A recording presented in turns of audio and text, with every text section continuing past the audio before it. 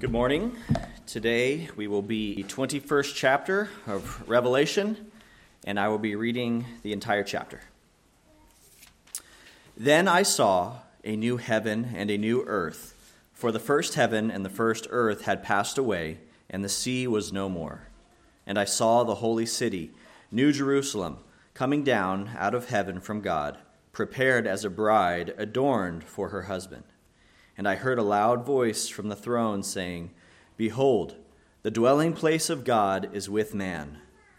He will dwell with them, and they will be his people. And God himself will be with them as their God. He will wipe away every tear from their eye. And death shall be no more, neither shall there be mourning, nor crying, nor pain any more, for the former things have passed away." And he who is seated on the throne said, "Behold, I am making all things new." Also he said, "Write this down, for these words are trustworthy and true." And he said to me, "It is done. I am the Alpha and the Omega, the beginning and the end. To the thirsty I will give from the spring of the water of life without payment. The one who conquers will have this heritage, and I will be his God, and he will be my son. But as for the cowardly, the faithless, the detestable, as for murderers, the sexually immoral, sorcerers, idolaters, and all liars, their portion will be in the lake that burns with fire and sulfur, which is the second death." Then came one of the seven angels who had the seven bowls full of the seven last plagues, and spoke to me, saying, "Come, I will show you the bride, the wife of the Lamb." And he carried me away in the Spirit to a great high mountain, and showed me the holy city Jerusalem, coming down out of heaven from God, having the glory of God, its radiance like a most rare jewel, like a jasper, clear as crystal. It had a great high wall with 12 gates, and at the gates 12 angels, and on the gates the names of the 12 tribes of the sons of Israel were inscribed. On the east 3 gates, on the north 3 gates, on the south 3 gates, and on the west 3 gates. And the wall of the city had 12 foundations, and on them were the 12 names of the 12 apostles of the Lamb. And the one who spoke with me had a measuring rod of gold to measure the city and its gates and walls. The city lies 4 square, its length the same as its width, and he measured the city with his rod, 12,000 stadia. Its length and width and height are equal. He also measured its wall, 144 cubits by human measurement, which is also an angel's measurement. The wall was built of jasper, while the city was pure gold, like clear glass. The foundations of the wall of the city were adorned with every kind of jewel. The first was jasper, the second sapphire, the third agate, the fourth emerald, the fifth onyx, the sixth carnelian, the seventh chrysolite, the eighth beryl, the ninth topaz, the 10th chrysoprase, the 11th jacinth, the 12th amethyst.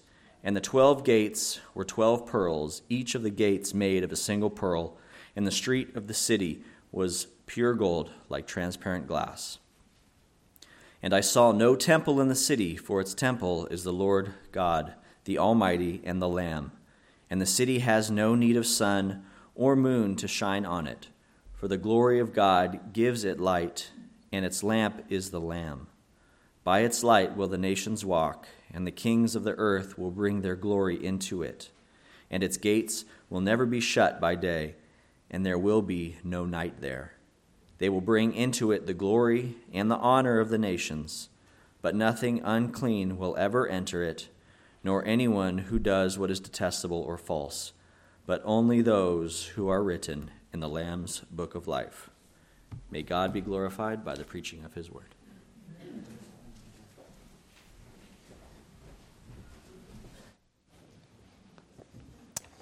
Let us pray today as we come to this glorious passage of God's word.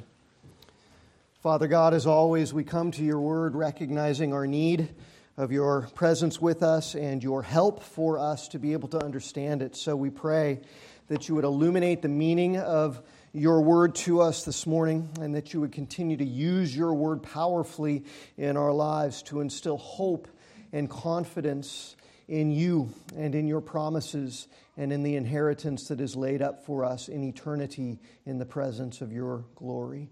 And so, Father, as you communicate these things to us, as you reveal the meaning of these things to us, as you give us confidence and assurance in these things, would you continue to use these truths, Father, to transform our lives by the renewing of our minds, that we might not store up our treasures here in this world, but that we might recognize the surpassing value of all that you have laid up for us in eternity. So glorify yourself, Father, through your word today, we pray. In Jesus' name, amen. It's a pretty beautiful picture, is it not, that's described here in Revelation chapter 21, especially there at the end of the chapter. And as we picture it in our minds, we are mindful of the reality that, again, in this book, God speaks in visual ways that are symbolic and significant of the realities of who He is and who we are and what He has done for us through Christ Jesus. And so, think with me through this passage of Scripture as we come today, because what it is describing is not a physical city.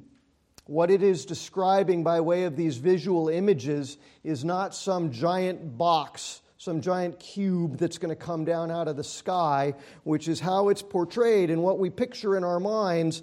But what it's describing is what it says here, even in verse 2, the bride of Christ, adorned for her husband. And we know that that is a reference to the people of God, to the church of God. And so that's what's being described here in very, very beautiful and powerful and profound terms. You remember that a few weeks ago in Revelation chapter 19, we saw the beautiful picture that God's Word paints for us of this great and ultimate hope that we have as His people, that we are His bride, the bride of Jesus Christ. And in chapter 19, He revealed that great and ultimate hope of the wedding feast of the Lamb that He has prepared for His people to enjoy with Him for all of eternity. Our God wants us to know, even as we live in this world, that His love for us is so pure and so deep and so profound that the only adequate picture of it that we have reference to in our world here and in the lives that we live in this world here, the only adequate picture of the love of God is not just a picture of the kind of love that a gentle master has for his servants, or even that good friends have for one another, or even that a parent has for a child. The Bible uses all of those kinds of relationships at various times to picture our relationship to God, but the ultimate picture that God paints, and His favorite picture to paint in order to highlight and underscore His great love and faithfulness and commitment to His people, is the picture of a groom taking and preparing and marrying for himself a bride who is beautiful to him. In the Psalms, it's portrayed. Psalm 45 paints a wonderful picture of God. In the first half of Psalm 45, God pictures Himself as a groom coming to take his bride to the wedding and to marry her and to live with her in faithfulness and love forever. It says that He's handsome in the beauty of His holiness. It says that He's blessed and strong and powerful. It says that He uses His strength to fight for His bride, fending off any enemies or fending off all other suitors. He's victorious for her. He's faithful to her. He's righteous. He's royal. He's a king. He's sovereign. He's eternal. And so will His love for His bride be strong and powerful and faithful and eternal, everlasting. And then in the second half of that psalm, Psalm 45, the focus shifts from God as the groom to focus on the bride, the people of God, as she waits and prepares for Him to come and to take her and to marry her. And He's given her great gifts, and He's dressed her with beautiful garments, and He's decked her out in beautiful, glorious royal robes and with fine jewelry, so that she is radiant in the beauty that befits this marriage that's going to take place. And it says that the king desires her beauty, the very beauty that he's invested her with. And then it describes the great joy and the gladness that she has when he comes for her and ushers her into the palace of the king and marries her and lives in eternal blessedness with her. That's Psalm 45, and it is a beautiful picture of the gospel and of what God does for us. Even though we're not beautiful in ourselves, He makes us beautiful. And He decks us out in resplendent, glorious holiness and robes us with the very righteousness of Jesus Christ in order to bring us into His presence forever and live in a faithful relationship of covenant unity and oneness with us that is like unto marriage. And that will be a permanent relationship in eternal glory. What a rich picture of the gospel God paints for us and the relationship of His love towards us that He paints for us by way of the imagery of marriage. Jesus speaks in the same way in the Gospels. He talks about His people as His bride and refers to this coming wedding feast that then we saw portrayed in Revelation 19. And Jesus talks that way on a number of different occasions in the Gospels. In Ephesians chapter 5, Paul uses the imagery of marriage, doesn't he, to picture our relationship to God. He goes so far as to say that the reality of earthly marriage, when it's done God's way, between one man and one woman, both humbly and lovingly assuming their God-given roles in marriage and mutually loving and serving one another the way that God has ordained. He says that a God-ordained and God-defined and God-centered godly marriage is God's own picture here on earth of His love for His people. And he says that the union between a man and his bride is like unto the union between Christ and His church. So see, that's from Old Testament to New. This is one of God's favorite pictures of His love and commitment and relationship to His people, the picture of a bride and her loving, committed, covenant relationship with her husband. And so the picture of a bride preparing for the wedding during her betrothal is the picture that we saw in Revelation chapter 19. That big, grand wedding feast, that eternal blessed union between God and His people that will be our reality for eternity. And that's the picture that we're shown again here in chapter 21. I know when you read chapter 21, you're tempted to picture a city because it's describing a city, and you're tempted to picture the dimensions and the shape of this physical object, but that's not what God is actually describing. He's describing the bride. He's describing the church. He's describing the people of God by way of this rich and vivid imagery. And so a great portion of the book of Revelation we need to understand is focused not just on what's going on in heaven where God dwells, but what's going on here on this earth, in this world, as we wait for our Lord to return and usher us unto that great wedding feast of the Lamb. And we're taught throughout the book of Revelation that while we wait in this world, Satan is raging against God. Satan is raging against the church, the bride of Christ. We learn that there are demonic powers, satanic authorities that are inciting wars and plagues and immorality and death in this world. We learn that Satan is allying himself with the kings and the governments and the nations of this world and leveraging every kind of political and military and economic and cultural power and influence that there is in this world to try to destroy the church, the bride of Christ, to try to seduce the church away from God. See, isn't that the imagery we saw in chapter 17 and 18 several weeks ago? The world is Babylon, pictured as a great harlot trying to seduce people away from God. And the book of Revelation shows that through all of that, God fights for His bride.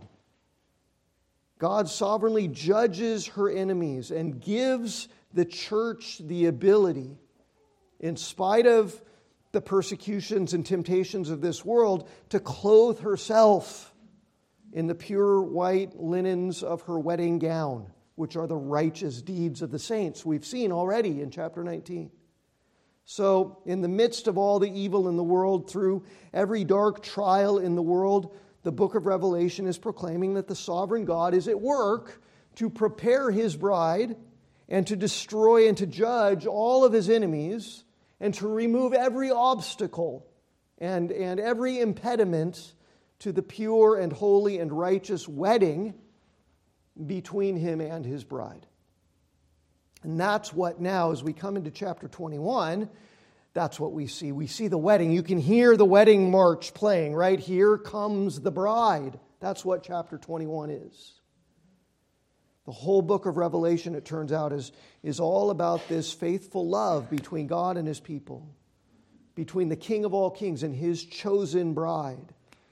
And here now, all the final preparations have been made, and the stage has been set, and the wedding is on. And the first thing that we see is God setting the stage for the wedding. Think about an earthly wedding. Think about an earthly bride and her groom. And one of the biggest things that they have to decide is, where is this wedding going to take place? Where would you want to get married? The one time, the most special day of your life. Where would you want that venue to be? And what we see here in chapter 21 of the book of Revelation is that the venue for the wedding between God and His people wasn't worthy of the wedding between God and His people. It was a filthy, disgusting, vile place. It was a mess. And it wasn't just dirty, it was corrupt at the core. It didn't just need a fresh coat of paint. It needed to be remade. It's as if the only place where the wedding could be held was an old church, but it had become dilapidated and filthy and sleazy, like a run-down, disgusting brothel. That's how He's picturing this world, see? He created it good and beautiful, a garden temple for Him to dwell with His people, but it has become infested with immorality and darkness of every kind.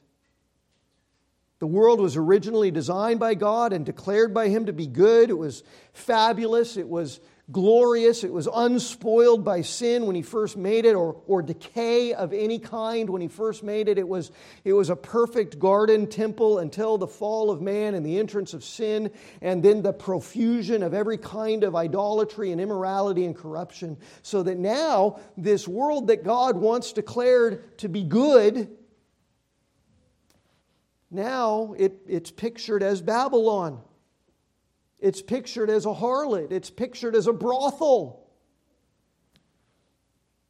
of corruption and of decay of every kind, moral and physical.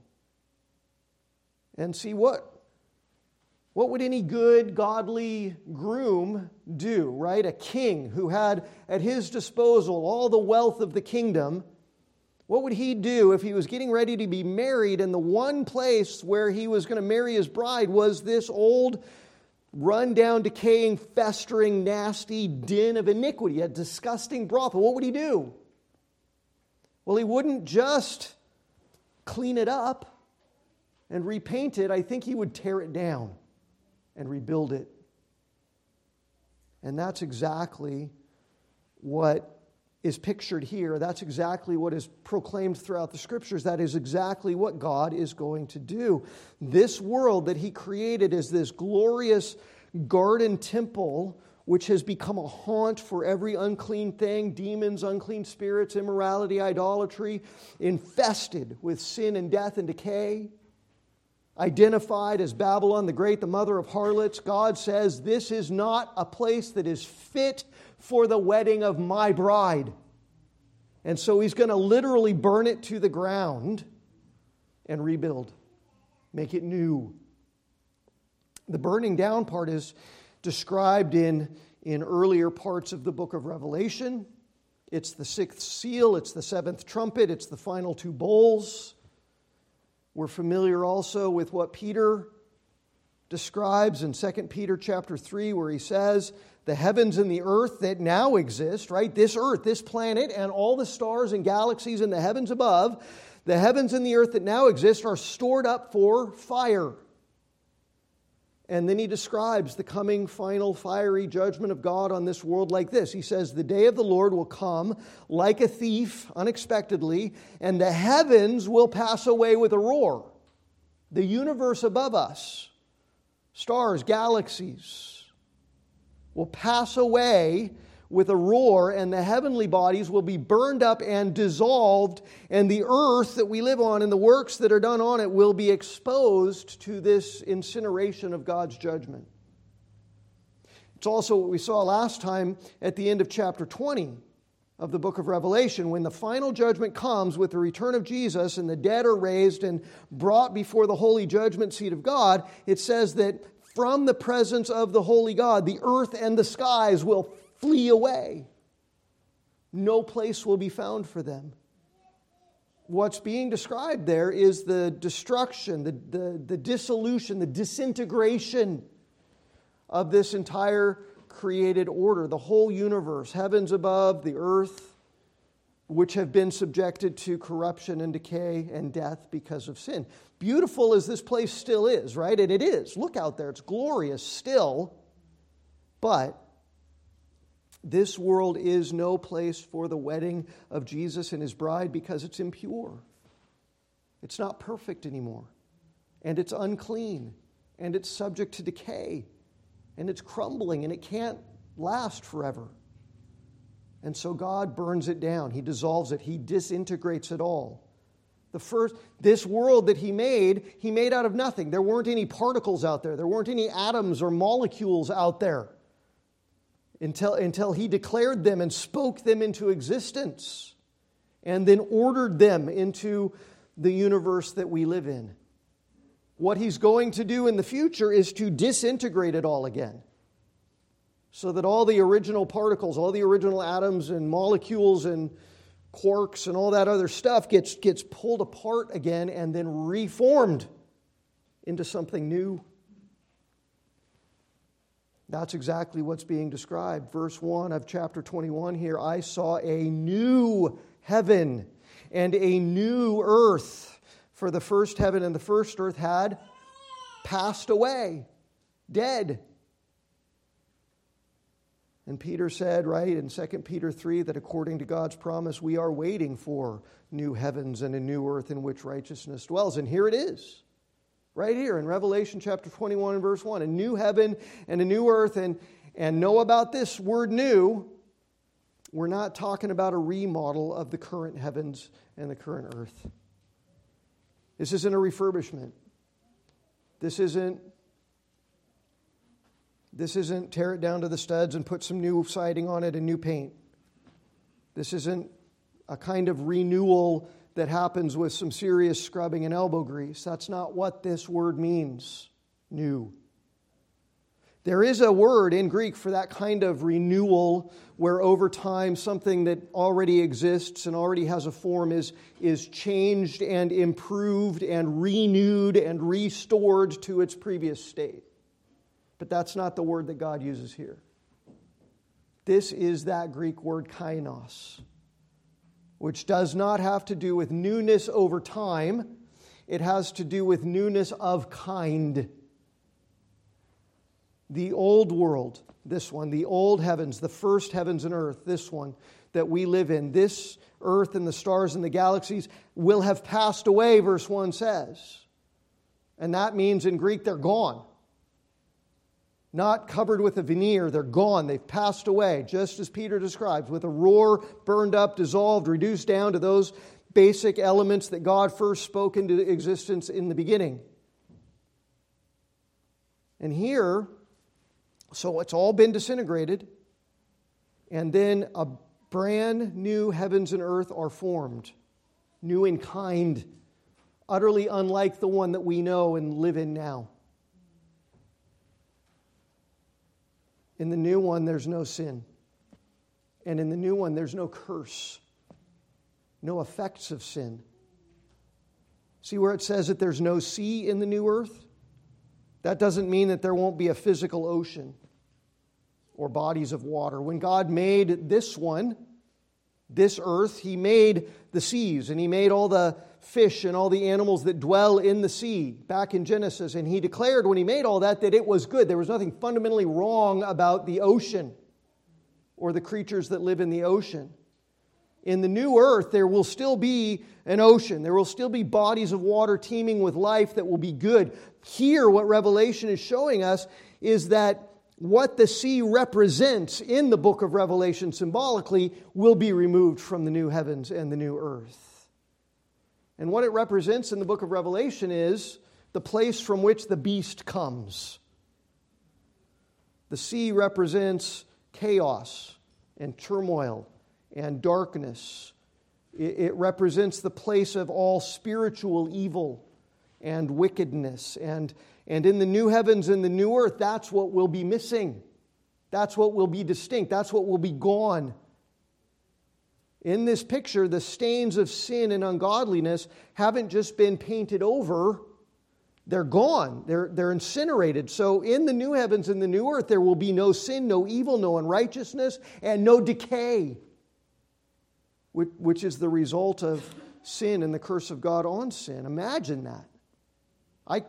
I find it impossible to imagine a whole new universe that cannot decay or become corrupted in any way.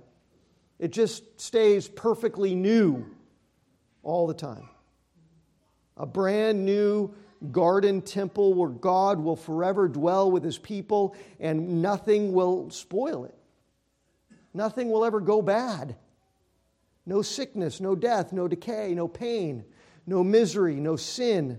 Just perfect wholeness and perfect holiness. Because, see, that's the only worthy venue for the wedding of God to His people. And so in verse 2, John says, I saw the holy city, New Jerusalem, coming down out of heaven from God, prepared as a bride adorned for her husband. And I heard a loud voice from the throne saying, Behold, the dwelling place of God is with man.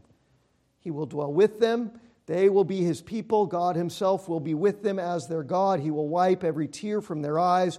Death shall be no more, neither shall there be any mourning or crying or pain anymore, because the former things have passed away. The things intrinsic to this earth, gone.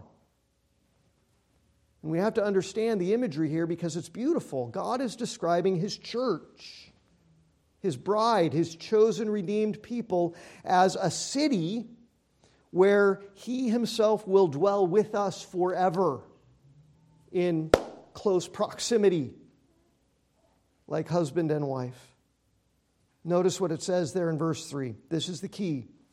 God Himself says, with a loud voice from His throne, Behold, the dwelling place of God,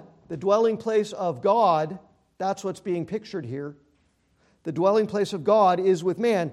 He will dwell with them, and they will be His people, and God Himself will be with them as their God. So this is the key to understanding the whole vision. Don't miss it. Don't misunderstand it. The whole vision is not describing an eternal dwelling place for the people of God. The vision is describing an eternal dwelling place for God Himself that the people of God are. See? It's not describing a place for the people of God to dwell. It's describing the people of God as the place for God to dwell forever. See? And of course, describing His people in this kind of way as a temple for Him to dwell in, that's nothing new, right? That's not something unique to the book of Revelation. This isn't the first time the New Testament has spoken this way and described the redeemed people of God, His church, as a dwelling place for God, right? Paul talks that way in Ephesians chapter 2. You are fellow citizens with the saints, members of the household of God, built on the foundation of the apostles and the prophets. It's the same picture, see? Christ Jesus himself being the cornerstone, in whom the whole structure, being joined together, grows into a holy temple in the Lord. He's not describing a physical building made out of physical building materials. He's using that imagery to describe his people as his dwelling place. In him you are being built together into a dwelling place for God himself by the Spirit. Peter says, again to the saints, to Christians, 1 Peter chapter 2, you yourselves as living stones are being built up as a spiritual house to be a holy priesthood and offer spiritual sacrifices acceptable to God through Jesus Christ. That's what the church is, see? That's what it is already. Not just the betrothed bride awaiting the return of the bridegroom. What the church also is the dwelling place of God, built on the foundation of the teaching of the prophets and the apostles. Jesus is the chief cornerstone that holds it all together. And in him we are being built up into a place where God himself dwells. And the place where God himself dwells that's what a temple is, right? That's what the original creation itself was supposed to be in the first place. A garden of creation originally in Genesis that was his dwelling with man, his temple with man. And then the garden temple was spoiled by sin. And so the dwelling place of God was in this tabernacle, this sort of portable temple that the people carried around in the wilderness. And finally, in Solomon's day, they made an actual physical building out of wood and stones by human hands. Those were the dwelling places of God. Those were the temples of the old covenant. And in the new covenant, see, it's better.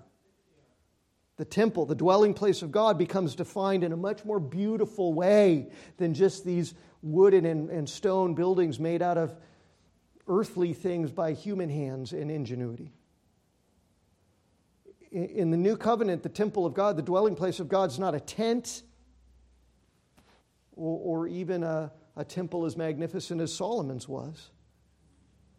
First and foremost, it's not that in the new covenant because Jesus himself says that he's the temple, right? He's the one who came as the eternal God, took on human flesh, and dwelt among us, John 1:14. And the word dwelt there in John 1:14 is the word tabernacle.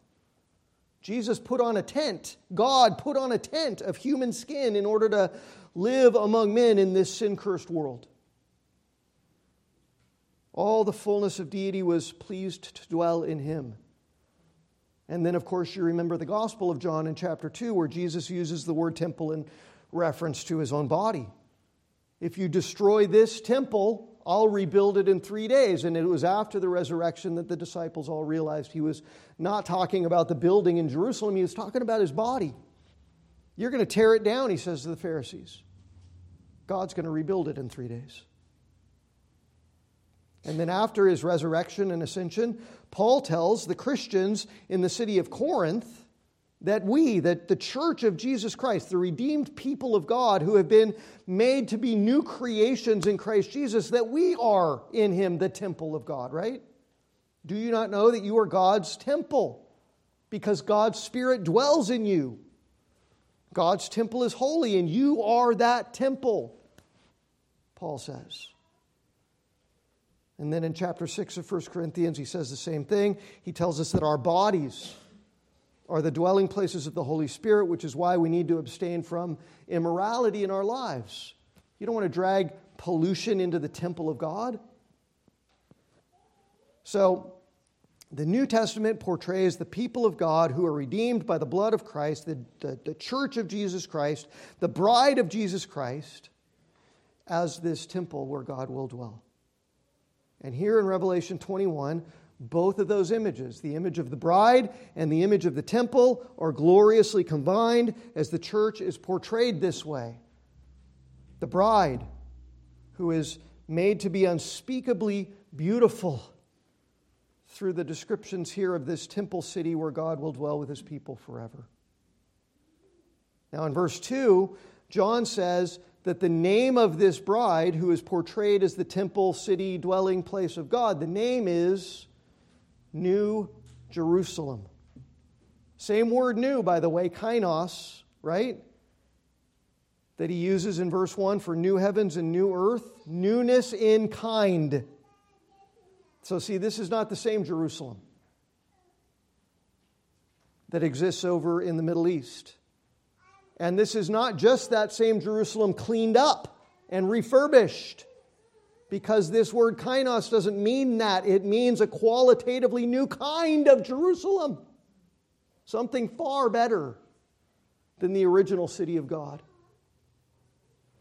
Now, the old Jerusalem, the one we're familiar with, geographically is that city in Israel where the Old Testament temple was built by Solomon, and it was the city of the people of God. And he named it Jerusalem. It's an interesting name. It comes from combining two Hebrew words, Yara and Shalom. You know this word Shalom. You've probably heard that word, and we translate that word peace. It's a beautiful word, actually. It comes from a word that means wholeness as opposed to brokenness.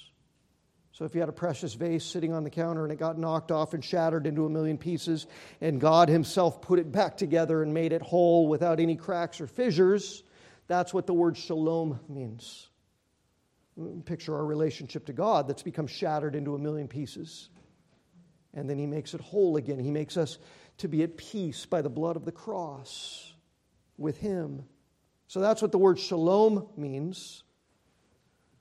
The word yara is a little harder to pin down. Originally, it either meant to throw something like casting a fishing net out into the water, or it might mean to sprinkle water down on something, like to rain water down in a shower. Kind of like the heavens casting, maybe water down onto the earth. That's what the word yara means. So when you combine the two, Yara and Shalom, you get Yerushalayim in Hebrew, Jerusalem, which means to sprinkle peace, to rain down peace. Because as the place where God dwelt in his temple among his people, the city of Jerusalem was supposed to be that place where God rained down peace on the earth and brought wholeness to the earth and to the people of the earth. Didn't quite work out that way in the Old Testament. Well, here in Revelation 21, in John's vision of a new heavens and a new earth, we see the bride of Christ, the people of God, the church, portrayed as the new Jerusalem. The new city, the new dwelling place of God, the new and eternal temple of his dwelling, the new place from which everlasting wholeness and perfect peace rains down on the whole new creation. And that wholeness, that peace is described in verse 4. God dwelling in and among his people will wipe away every tear from their eyes. No sorrow, no death, no mourning, no crying, no pain. All of those former things gone, passed away, dead. Not anymore. Now, perfect peace constantly raining down. Wholeness, shalom. All that was broken, all that was fractured has been permanently mended and remade, made new, kainos new. No more pain, no more of any of those things. Because, verse 5, God makes all things new in the end. New in essence, completely, qualitatively, permanently, incorruptibly, eternally new. And in verse 6, God tells John that this new heavens, this new earth, this new Jerusalem, this place of perfect eternal peace where God forever dwells with his people in wholeness and joy and life will be the heritage of everyone who conquers. Jesus uses that phrase, the one who conquers, a bunch of times back in the letters that he writes to the 7 churches in the beginning of this book. And it means the one who stands firm without compromising. By the grace that God gives, by the strength that God supplies, the one who conquers is the one who runs with endurance all the way to the end and finishes the race and finishes it well. The one who conquers is the one who doesn't get tripped up by sin and temptation and get choked out and fall by the way. The one who conquers is the one who discerns evil, discerns false teaching in this world, doesn't get lured away by it, stands firm and uncompromising in the truth and in the holiness of God. The one who conquers isn't seduced by Babylon's charms. The one who conquers is the one who stays pure as the bride of Christ by God's grace and the strength that He supplies. And so verse 7 says, the one who conquers will have his heritage. And I will be his God, and he will be my son. If we conquer and finish the race, if we don't compromise in this world, the new heavens and the new earth and the eternal dwelling and the peace of God and His everlasting blessings and joy, that'll all be our heritage and our eternal inheritance forever. And then notice the warning on the other side of the coin in verse 8. But, contrast, right?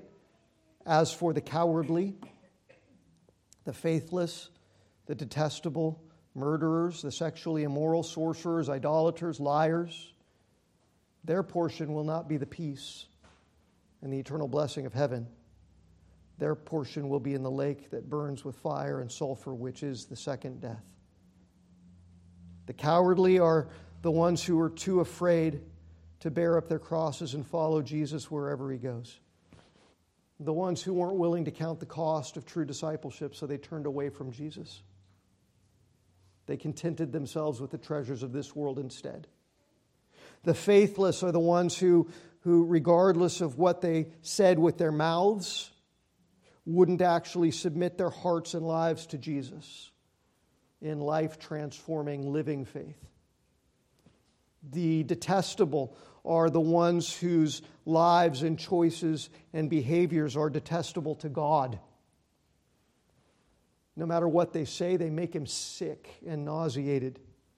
Remember, like the church of Laodicea, they were lukewarm spiritually. They were neither hot nor cold, and God wanted to spit them out of His mouth.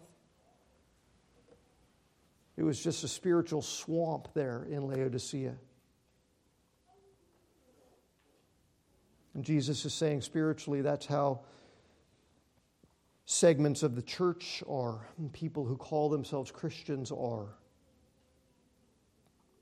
Murderers, not just those who have taken innocent life, but those who have given tacit approval to the destruction of image-bearing life and failed to stand up and stand firm for the sanctity of all human life. The sexually immoral, that's a broad category. It covers every kind of sexual sin of the body and of the mind. Sorcerers are people who participate in occultic rituals and false pagan religions. Idolaters, again a broad category. It's everyone who gives homage to and pays adoration and devotion to anything more than to God. Liars are those people who seek to benefit themselves at the expense of others by misrepresenting the truth instead of trusting God and exuding truthfulness no matter what the cost. They're pragmatists, and so they betray the truth, and therefore they betray God when it benefits themselves. People who live in these ways, people whose lives are characterized persistently by these sins instead of by the righteousness of Christ, are called earth dwellers in the book of Revelation, the ones who refuse to count the cost and follow Jesus with uncompromising faith. Their portion will be the second death, which is an everlasting death. But in the great patience and kindness and graciousness of God, He's been waiting all this time to bring about the final death, the second death, the eternal judgment, the end of this whole heavens and earth. Not because He's slow in keeping His promise to make all things new, but because He's patient, right? He wants all men to come to repentance. And He gives us the book of Revelation to tell us that the final judgment is coming. The patience will run out one day. And He tells us what it'll be like for all of those who refuse to repent and believe on Jesus. And he also tells us what it will be like for those who do repent and believe on Jesus. So there are a lot of really grim warnings about judgment in the book of Revelation, which exist so that we can plead with people to repent and be saved from all of that horrible condemnation. Here, what he's doing is giving us another kind of motivation by showing the glorious and beautiful heritage that awaits everyone who conquers, who overcomes, and who endures in Jesus Christ. The faithful, conquering, triumphant church of Jesus Christ is his bride, made beautiful in his holiness and righteousness, and she is his dwelling place, his temple, portrayed here in kind of over-the-top pictures, right? Opulent splendor. So remember, this vision of the temple city isn't describing a place for the people of God to dwell. It's describing symbolically the people of God as the place where God will dwell. And in verse 9, the angel shows John this vision of the people of God, the bride of Christ, now not only his betrothed, but his eternal wife in all of her splendor, made perfectly clean and decked out with all of the beauty that God has to give. And all the descriptions that are listed from this point on in the passage are meant to contrast in the sharpest possible terms the glorious bride of Jesus with the terrible harlot of Babylon that we saw several weeks ago. John sees that the bride of Jesus is radiating the very glory of God in verse 11. That's what we ought to be doing in this world. The world ought to see a difference. There ought to be a sharp contrast as we radiate the glory of God. Even as John saw back in chapter 4, the glory of God radiating from the throne of God in heaven. It's like a brilliant, beautiful light shining through these spectacular, precious jewels. The glory of God and the beauty of His holiness emanates from His bride in all of eternity, and ought to be already doing that in our lives more and more. Well, I know that it's hard for sometimes the people of God to look at their lives and see themselves as something that's beautiful to God.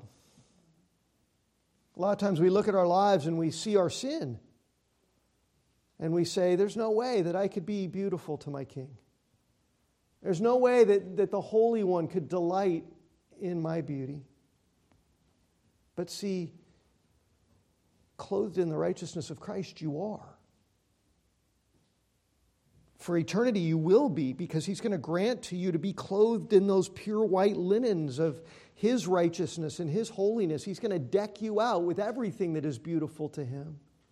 And He's already at work conforming you to the image of His own glory, so that it's starting more and more to shine off of you. And that's what the Christian life ought to be. Verse 12 describes the structure of this temple city that is the bride and the church of Jesus. Again, don't picture a physical object coming down out of the sky that somebody builds a telescope and is looking for. That's not what's being described here. The structure is said to rest on the 12 foundation stones, which bear the name of the 12 apostles, meaning exactly what Paul said in Ephesians 2, right? We are the household of God built on the foundation of the apostles and the prophets. Jesus Himself, the chief cornerstone. Everything that's revealed in God's Word is our foundation. And we stand on that, and we will be unshakable. But, like Jesus' picture of the house that's not built on the rock but on the sand, if you build your house on the foundations of worldliness and worldly wisdom, then you will fall. This city is said to have great high walls, which means to any ancient-minded person who lived in a walled city, it's unassailable. Nobody can build a ladder that tall. It's impenetrable. And it's surrounded by 12 gates. Each of the gates has one of the names of the tribes of Israel. And what that means is that contained in this city is the whole and complete number of the people of God. The true Israel, who are Jewish and Gentile in terms of earthly ethnicity, but the Israel of God in terms of being the true seed of Abraham. So no idolaters, no people who live in impurity, only those who bear the name of God and the name of Jesus as a seal, and none of them will be excluded.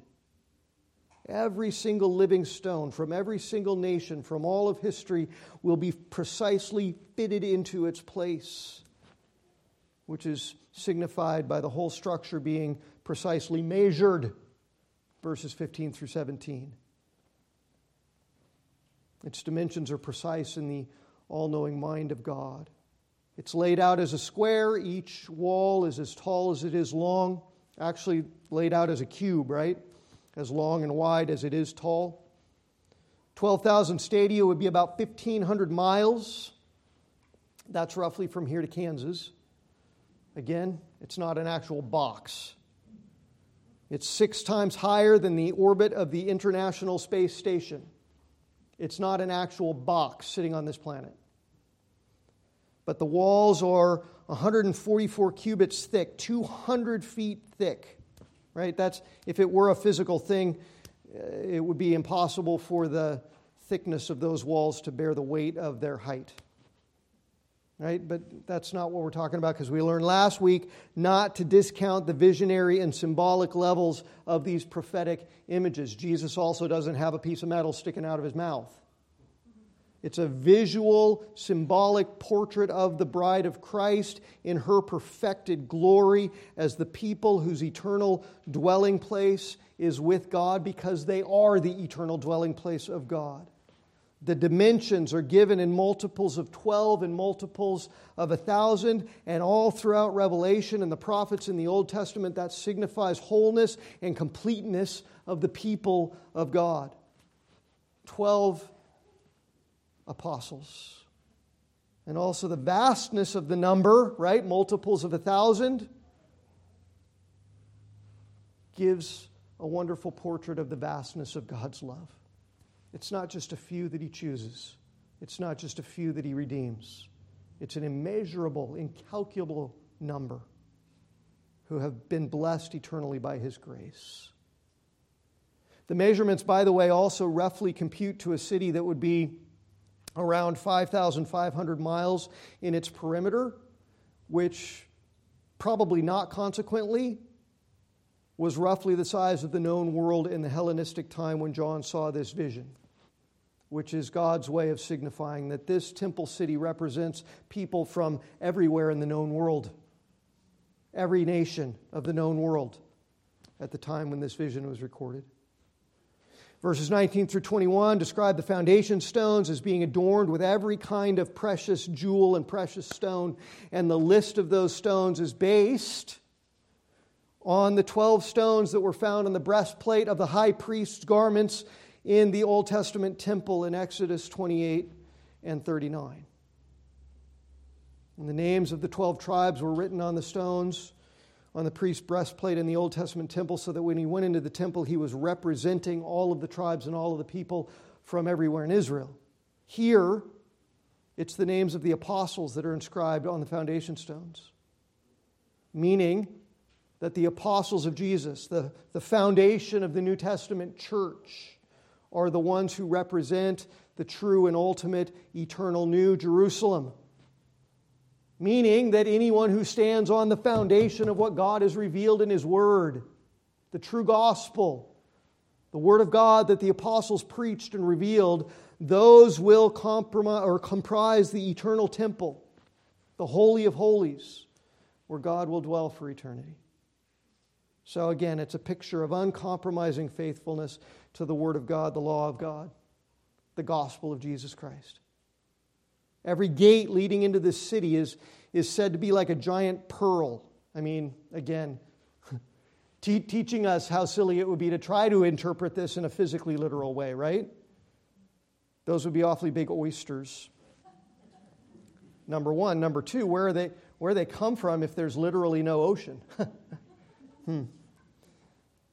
In Revelation, this is just another way of signifying the preciousness and the priceless. Remember, Jesus spoke of finding the pearl of great price, something that was so rare that you would sell every other possession in the world to have it. And he said, that pearl is me, Jesus. So it's a symbol of the preciousness and the pricelessness of the people of God who make up this city temple of God. In verse 22, John sees that there is no physical architectural temple in this city. There's no building where God has to dwell because the city is the dwelling place of God and the city is the church. The church is the bride and the bride is the temple. And in the city temple, in the midst of His bride, the Lord God Almighty and the Lamb do dwell. There won't be somewhere you have to go and stand in line. And most of us can only get partway there, and nobody can pass between the veil and God's actual presence except the high priest. Jesus is the high priest, and we are the temple, and we have immediate eternal access to His glorious presence for all eternity. Jeremiah prophesied of the coming day when the people shall say no more, the ark of the covenant of the Lord. It shall not come to mind or be remembered or missed. No one's going to wonder where the ark is. No one's going to make Indiana Jones movies anymore. The ark won't ever be made again, because at that time Jerusalem shall be called the throne of the Lord, and all nations shall gather unto it and unto the presence of the Lord in Jerusalem forever. And that's what's being described here. The bride is the New Jerusalem, where all people from every nation are gathered into the presence of their Lord and their God forever. And then finally, verses 23 through 27 at the end of the chapter here describe how the glory and the holiness of God will absolutely and utterly and completely define every aspect of the bride of Christ for eternity. In Isaiah 60, the nations are said to come flooding into the presence of God, bringing gifts to Him, praising Him, worshiping Him. And that's what's going on here in verses 24 and 26. All the people of the new heavens and the new earth in the New Jerusalem, they're people from every nation, and they'll spend eternity worshiping and glorifying God. The gates will never be shut. There won't be any night, verse 25 says. There won't be any restrictions on the access of the people of God to the glory of His presence. Verse 27 says that nothing unclean will ever enter in. Only the people of God, radiating the glory of God, giving glory to God, reveling in the presence of the glory of God for all eternity, will be His bride and the people of His presence. People say, and especially as they're getting nearer to the end of their earthly lives here, what's heaven going to look like? Hard to say what it's actually going to look like with your eye visually, but this is what it will be like, and that matters way more, right? The bride will be glorious because the bride will have been perfectly conformed into the image of God's own perfect glory. We will be holy. We will be pure. A church made up of people from all the nations come to worship and praise our God forever. Whole and complete, incorruptible in every way. And we will stand forever on the gospel foundations of truth, revealed by the prophets and the apostles, impervious to corruption, resplendent in glory. So the contrast between the bride of Christ and the harlot, Babylon, which is this world that we live in now, couldn't be more explicit, right? The bride is Jesus' church. Babylon is the ungodliness of the wickedness of the world around us. The church is the pure bride. Babylon is a filthy harlot, full of bloodshed, full of death, where the bride is full of healing and full of life. People are told to flee from the harlot and run to the bride. Babylon is broken by God, shattered into pieces. But the New Jerusalem is peace, shalom, Yerushalayim, whole, complete, and will remain that way forever. Babylon glorifies herself. The bride is radiant with the glory of God.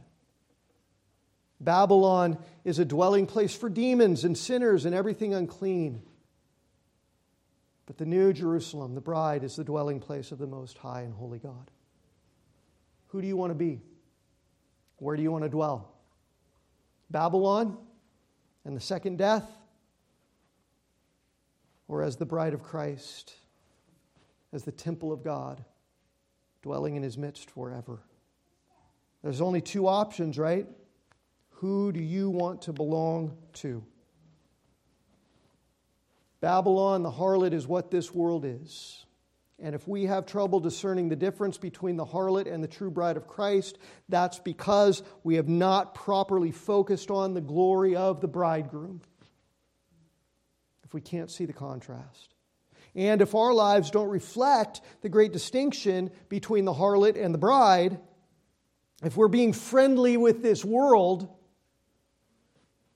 if our thought processes and our beliefs and desires and values and choices and actions are reflecting the values of this world, it's because we've loved this world.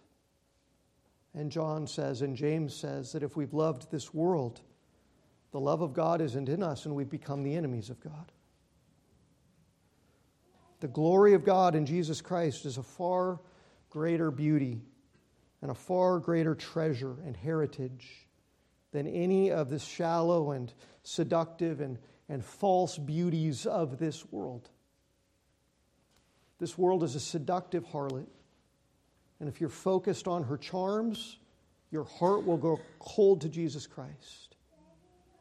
So focus on Him and behold Him daily, hour by hour.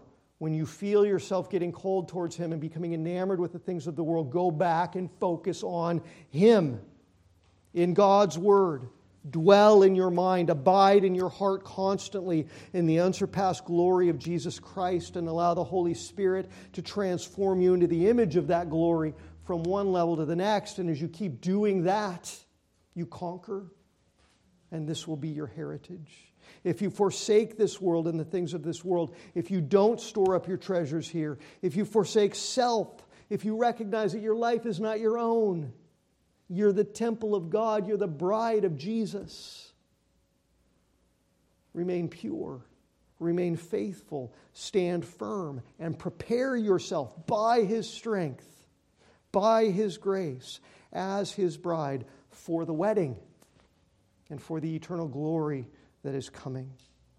And plead with people in this world to turn from Babylon, to flee her and to run to Christ, and to be clothed in His righteousness forever.